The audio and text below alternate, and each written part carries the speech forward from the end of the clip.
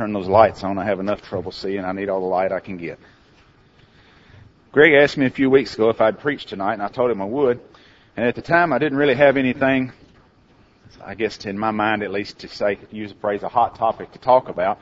Didn't really know what I was going to talk about. And I was asking somebody recently what I ought to talk about, and they said, well, talk about the conversion of Saul of Tarsus on the road to Damascus and the lessons that we can learn from that. And at the time, I thought, that's not going to work. But for lack of anything else, I got to thinking about it a good bit and thought, well, that ought to work. We ought to be able to learn some lessons from that. So that's what we're going to talk about tonight. Well, if you will, turn to Acts chapter 9. Acts chapter 9. I'm going to read the account of the conversion of Saul of Tarsus. It's a rather lengthy reading, but I think we need to do that in order to be able to get the gist of what we're talking about tonight. Acts chapter 9, beginning in verse 1. Then Saul, still breathing threats and murder against the disciples of the Lord, went to the high priest and asked letters from him to the synagogues of Damascus, so that if he found any who were of the way, whether men or women, he might bring them bound to Jerusalem. As he journeyed, he came near Damascus, and suddenly a light shone about him from heaven. Then he fell to the ground and heard a voice saying to him, Saul, Saul, why are you persecuting me? And he said, Who are you, Lord? Then the Lord said, I am Jesus whom you are persecuting. It is hard for you to kick against the goads. So he, trembling and astonished, said, Lord, what do you want me to do? And the Lord said to him, Arise and go into the city, and you will be told what you must do. And the men who journeyed with him stood speechless, hearing a voice, but seeing no one. Then Saul arose from the ground, and when his eyes were opened, he saw no one, but they led him by the hand and brought him into Damascus. And he was 3 days without sight, and neither ate nor drank. Now there was a certain disciple at Damascus named Ananias, and to him the Lord said in a vision, Ananias, and he said, Here I am, Lord. So the Lord said to him, Arise and go to the street called Straight, and inquire at the house of Judas for one called Saul of Tarsus, for behold, he is praying. And in a vision he has seen a man named Ananias coming in and putting his hand on him so that he might receive his sight. Then Ananias answered, Lord, I have heard from many about this man, how much harm he has done to your saints in Jerusalem. And here he has authority from the chief priests to bind all who call on your name. But the Lord said to him, Go, for he is a chosen vessel of mine to bear my name before the Gentiles, kings, and the children of Israel. For I will show him how many things he must suffer for my name's sake. And Ananias went his way and entered the house. Laying hands on him, he said, Brother Saul, the Lord Jesus, who appeared to you on the road as you came, has sent me that you may receive your sight and be filled with the Holy Spirit. Immediately they fell from his eyes something like scales, and he received his sight at once, and he arose and was baptized. So when he had received food, he was strengthened. Then Saul spent some days with the disciples at Damascus, and immediately he preached to Christ in the synagogues that he is the Son of God. So here we see Saul of Tarsus. He was on a mission. He was headed to Damascus. He was busy persecuting the church, and he was there, and if he found any Christians there, he was going to arrest them and bind them and bring them back to Jerusalem. But as he was on his way, this bright light came around him, and Jesus spoke to him. And one of the first things I think that we can observe from Saul and his conversion on the road was that he was busy doing what he understood to be God's will. In the law of Moses, if you read through it, it talks about people that are practicing false religion. If the Israelites were doing things that were against God's will, they wasn't following the law of Moses they were supposed to. And it was reported they were to investigate that, and then they were to punish them for it. And the punishment was putting them to death. And so Saul was doing that. He had heard that in Damascus there was Christians there. There was people following after Christ and his teachings, and he believed those teachings to be false teachings.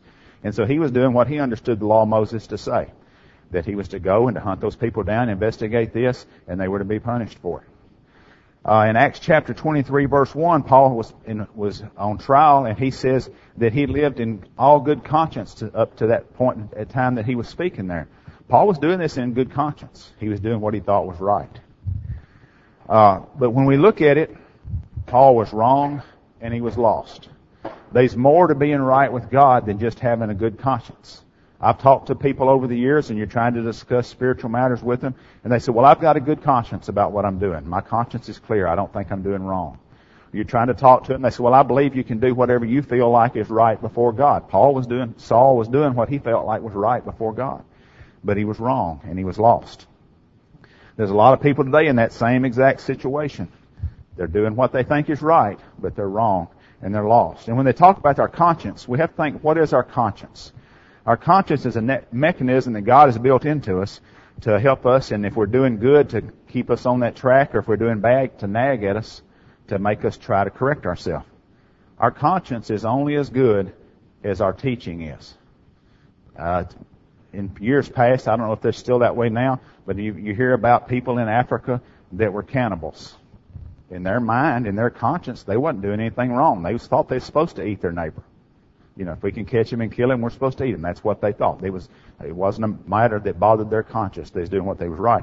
But we know that it was wrong. When we think about our conscience, it's an emotional response or feeling related to our actions versus our teachings that we've been taught.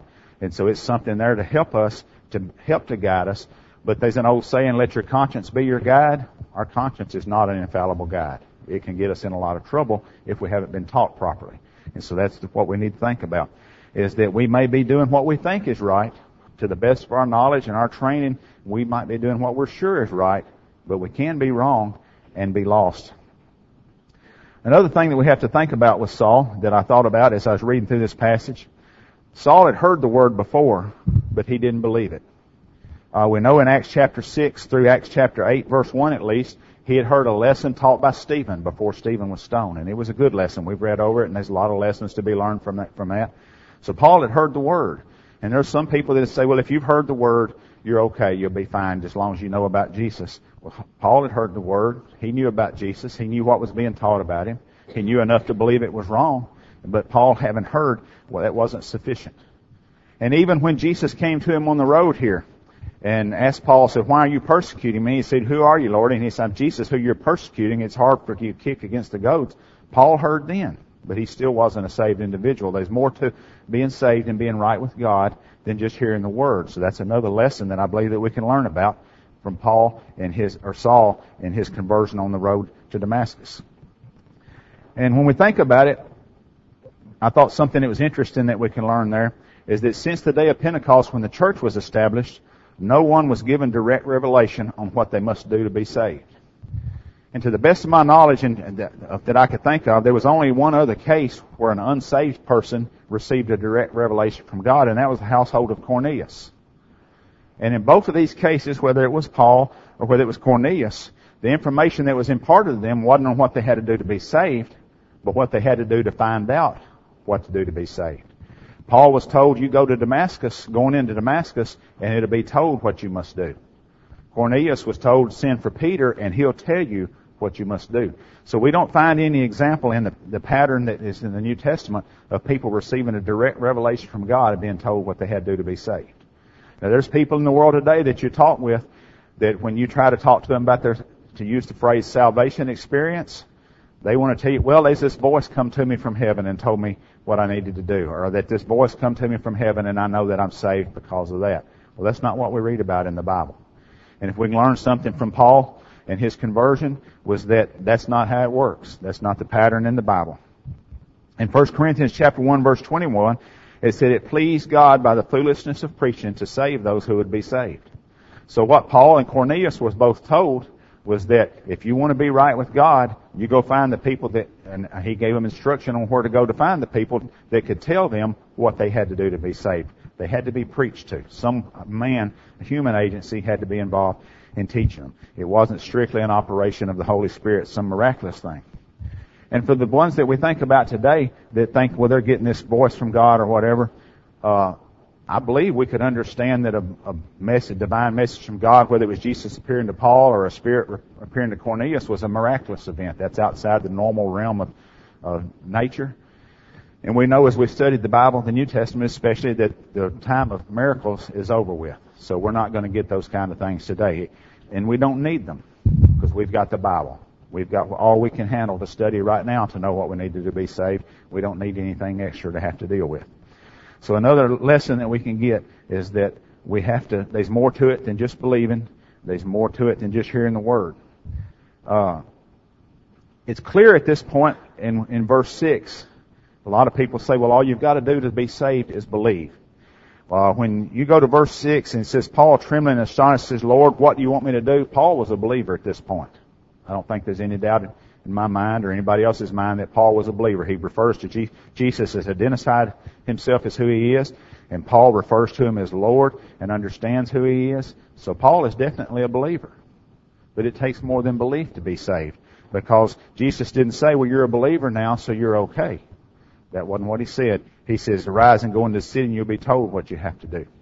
You know, I believe when that Spirit came to Cornelius, he was a believer in God already, but he wasn't saved. He was told that he was going to have to get more information, that someone would tell him what he had to do. And so we have to understand that there's more to being saved than just being a believer. And there's a lot of people in the world today that tell you, all you got to do is believe on Jesus to be saved. I don't believe Paul thought for a second at this point that he was a saved individual. And I don't believe Jesus said anything that would imply that Saul of Tarsus was a saved individual at this point, because he said, go into the city and you'll be told what you have to do. I think also, a lot of times when people talk about belief only, they'll say, well, but you do have to confess. Well, in verses 5 and 6, Saul confessed Jesus as Lord and asked him what he had to do. He recognized there was something more that he needed to do, or he wouldn't have been saying what I need to do. He wouldn't have asked that, but he confessed him as Lord. But even there, at that point, there's no implication from Jesus that Paul was a saved individual. That Saul didn't understand that he was a saved individual yet, or he wouldn't have had to ask what he had to do. I think it's also clear in that same time frame that Saul had repented, but he wasn't saved yet. If he hadn't repented, he wouldn't have been asking what he needed to do. He'd have been saying, well, you may be Jesus, but I don't care because I'm still going to persecute you. But he'd repented of the sinful action that he'd been doing of persecuting the church. He's a good man other than that, but that wasn't enough either. It says, arise and go to the city and you'll be told what you got to do. And I think something else that indicates that Paul had repented, it said that he was in prayer and he'd been 3 days without food and water. Paul was fasting. He knew from talking to Jesus here on the road that he'd made a colossal blunder. He'd been persecuting Jesus. And so he knew he'd made a mistake, and he knew he had to do something to correct it. And one of the things he was doing was fasting. He was sacrificing food and water so that he could, I guess you'd say, keep his mind clear and focused on what he needed to do when he found out. He was preparing himself in order to do this. So I think that's another evidence of his repentance. But even at repentance yet, he wasn't a saved individual. He'd done a lot of what we understand the Bible teaches that we need to do to be saved. He'd heard, he'd believed, he'd repented, he'd confessed, but he wasn't saved yet. So as we're going down through the story, we even see that God told Ananias, he says, you go to him because he's praying. And there's a lot of people in the world today, in the religious world, to tell you, all you got to do is pray this sinner's prayer, and you'll be all right. Now, we don't know what Paul's prayer was, what words he was using in his prayer, but we know he was pretty intent on it because he'd been fasting and praying for 3 days. And you would think that if prayer was enough to save you, when Ananias came to him, he said, Saul, you're a good fellow and God's already saved you because you've prayed about it. But that's not what he told him. What Ananias told him in Acts 22, verse 16, he said, arise and be baptized and wash away your sins, calling on the name of the Lord. Saul was taught at that point that baptism was essential for salvation. And that baptism washed away your sins. Baptism's not just an act of a good conscience that some people tell you. It's not just something you do to demonstrate to others that you've accepted Jesus and are saved. Because ultimately, when you think about it, I don't need to demonstrate to anybody else through an act of baptism that I've been saved. Because you can't do anything to affect my salvation one way or the other. What I need to do in baptism is be obedient to God. And that's what Saul of Tarsus was doing at this time. When he was told that, it says immediately he was baptized. And I think there's an important lesson to learn from that, was that not only was baptism essential, but he done it immediately. And if you think about it, Saul of Tarsus had been without food and water for 3 days now. If I go without food for 3 days, I'm really, really hungry. I've never done it before as far as I know, but I have fasted for a day at a time a few times, and at the end of 24 hours of fasting, I'm starting to get kind of hungry. If I've gone 3 days of fasting, I'm sure that I'd be incredibly hungry. And also, it says he'd not eaten or drank anything for 3 days. If you've gone 3 days without water, then you're starting to get to the point of dehydration, that your body's being damaged. So Paul was in a bad shape in one way of looking at it here, but he was doing that. But what we have to understand was that Paul, Saul of Tarsus, put being right with God as far and away more important than eating, even though he was beginning in the stages of starving, even though he's in bad dehydration needing water. He put being right with God ahead of that. And I think that's what we need to consider in our life. Maybe that's one of the most important things that we can learn in this lesson, was that being right with God is the most important thing. It's far and away more important than food or drink. It's far more important than work. It's far more important than school or recreation or anything that we would want to describe or think about that we tend to do as people. Being right with God is more important. If being right with God was more important than Saul, after being without food and water for 3 days, we can see that there was a great importance applied to it. And then the last lesson that I have that I think we need to consider on this is that in Acts chapter 9, verse 20, it says, immediately he preached Christ in the synagogues. Saul of Tarsus understood that when he had become a Christian now, but that didn't mean his ticket was punched. That didn't mean he'd done everything he needed to do. Paul understood that when we become a Christian, that at that point, it's time to get to work. It's not a time to sit back, but it's a time to get to work.